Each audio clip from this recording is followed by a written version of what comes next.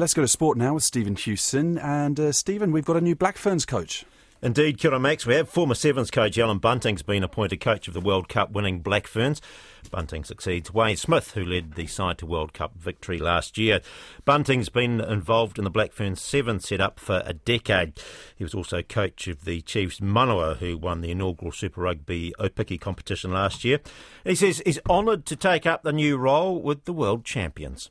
With what's just happened, the gift that Smithy and the coaches brought to life there for women's rugby, and I think there's a massive amount of talent in this country and space for growth in the women's game, and that for me I get to live my purpose and hopefully bring that to life in the next couple of years. Black Ferns assistant coach Whitney Hansen ruled herself out of the top job late last year, saying that she wasn't ready. Bizarre that FIFA would have a Saudi Arabian sponsor for this year's World Cup. Australia and New Zealand, co-hosts of the event, have written to FIFA seeking urgent clarification after a report that Visit Saudi will be named as a major sponsor of the tournament. Morgan, who has played in 3 World Cups, winning 2, can't understand FIFA's thinking. I think it's bizarre that FIFA has looked to have a Visit Saudi sponsorship for the Women's World Cup when I, myself, Alex Morgan, would not even be supported and accepted in that country.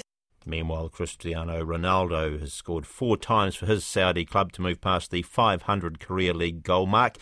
Ronaldo has now scored 503 league goals for 5 different clubs in 5 different leagues. And today, after becoming the NBA's all-time leading points scorer, the LA Lakers star LeBron James has been ruled out of his next match with an ankle injury. James moved past Kareem Abdul-Jabbar's total of 38,387 points for the number 1 spot on Wednesday. Koina na Purongu hakinakina. Well, he's 38 years old. I'm sure he's earned a rest.